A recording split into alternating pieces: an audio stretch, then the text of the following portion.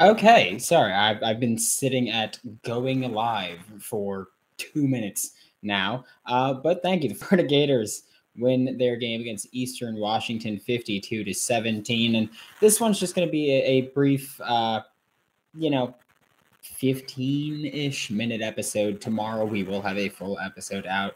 As always, 3 a.m. podcast platforms, 8 a.m. on YouTube. Tuesday, you're not going to have a tape Tuesday. Just going to get that out there now because I'm not going to have access to that film in time to actually set it up and do it. But Florida Gators win the game 52-17, which is a big win here. I know it's Eastern Washington, and Florida should have handled them and should have beaten them very handedly. But we will take wins wherever we can. We saw Samford last year, where Florida didn't have a great game, and they almost dropped the game to an FCS team. But Anthony Richardson, my word, he was absolutely dealing today. It was just fantastic football. He was just going nuts against them. Like that was just again fantastic football by Anthony Richardson.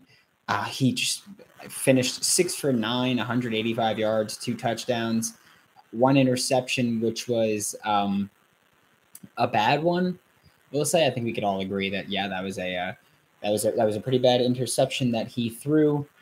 But yeah, it was just a good game overall. You liked what you saw from the Florida Gators offensively, that they were throwing the ball deep, they were challenging vertically. Yeah, also say whatever you guys want in the chat. I will acknowledge everything in the second half of this bonus episode. So say whatever you want in the chat. I'll acknowledge it in the second half of this bonus episode while we get going. But yeah, I mean, it was just a great game from Anthony Richardson. The confidence was wheeling and dealing out there. Big plays after big plays was fantastic to see, because this was a Florida Gators offense. And again, we'll talk about this more tomorrow, but this was a Florida Gators offense that for the first 3 games of the season really didn't challenge vertically often. And that was the thing I would complain about last year as well with the Florida Gators. They didn't challenge vertically. You don't need to be a great deep passing team, but make them respect the deep ball. And that's something that under Dan Mullen, the Florida Gators didn't do very often. That's something that in the first 3 games under Billy Napier, they didn't do often. And then against Tennessee, they had to do it. And they kept it going against Eastern Washington. One of my concerns was that they would just go, okay, let's just run the ball out. Let's just run the clock out. And let's get out of here with a big win over a lesser opponent and walk away with that and just say that we're happy with that one. Luckily, the Gators did not do that. They threw the ball vertically often, and it was beautiful when it worked. I loved watching the crossing patterns from Anthony Richardson, or with Keon Zipper, Anthony Richardson connecting with him. Keon Zipper is someone who I feel like I've been talking about for a long time now, just saying let him make plays. 2 catches, 48 yards for him. One was 27 yards, one was 21 yards, and those were his only 2 targets. It was great there. We finally saw the offense work the reverse and the wide receiver screens. Not really, but we saw them work the reverse with Ricky Pearsall instead of Xavier Henderson. And it's like, thank goodness we finally saw a creative wide receiver play with the creative wide receiver. Like that's incredibly infuriating that we hadn't seen it. Justin Shorter had 1 catch.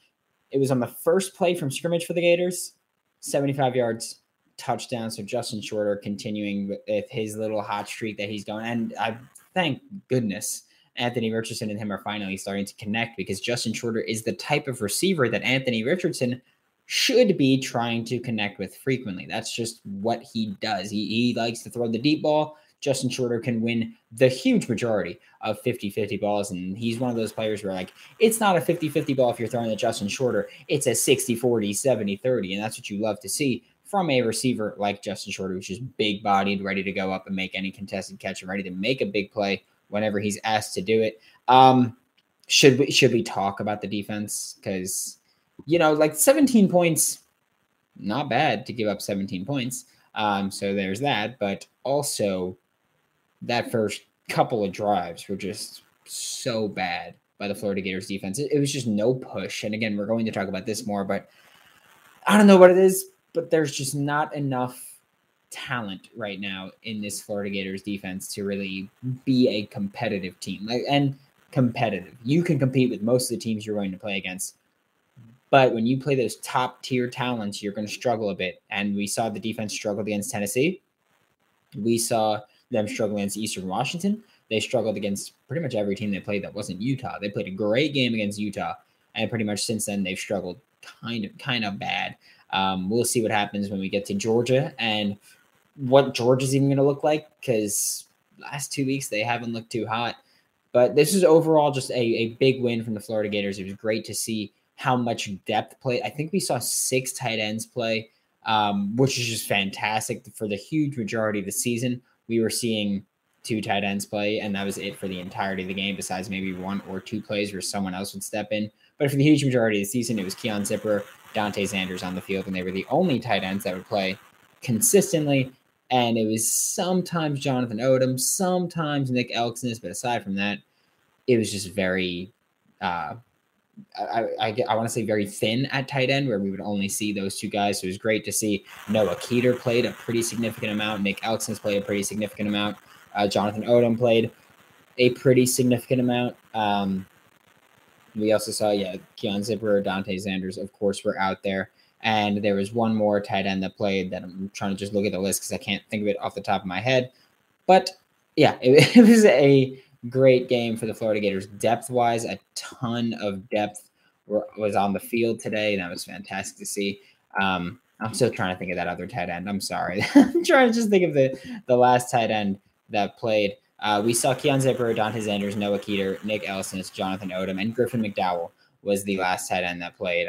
He didn't play much that I saw, not expected to play much, but it was it was nice to see. So we did see that. We're about to take a look at the chat, which hasn't been lit. I know there's a Florida Gators press conference going on right now, so not really expecting it to be lit. But first, we're going to have to take a quick break with a quick word from sponsors, because as the sun comes out and small businesses are back in business, LinkedIn Jobs makes it easier for you to grow your team. LinkedIn Jobs helps you find the people that you want to interview faster and for free. And if you've never used LinkedIn Jobs before, I highly recommend it. It's how I got my last job on the receiving end of LinkedIn Jobs before I got locked on gig. And I mean, it's fantastic. With simple tools like screening questions, it makes it easy to focus on candidates with just the right skills and experience that you're looking for to hire. Because I mean, there's quite a few people that are not super qualified there. So at least with LinkedIn Jobs, you kind of get to take that approach early on. It's why small businesses rate LinkedIn Jobs #1 in delivering quality hires versus leading competitors. LinkedIn Jobs helps you find the candidates that you want to talk to faster and for free. Post your job for free at linkedin.com/lockedoncollege. That's linkedin.com/lockedoncollege to post your job for free. Terms and conditions apply. And the Florida Gators going into this game were at 39.5-point favorites on BetOnline. They did not cover that spread because, well, Florida didn't want to cover the spread, I guess. I don't know. They don't like covering the spread is my point when they're favorites. I don't get it, but they insist on not covering the spread, especially when it's a big spread like the South Florida game.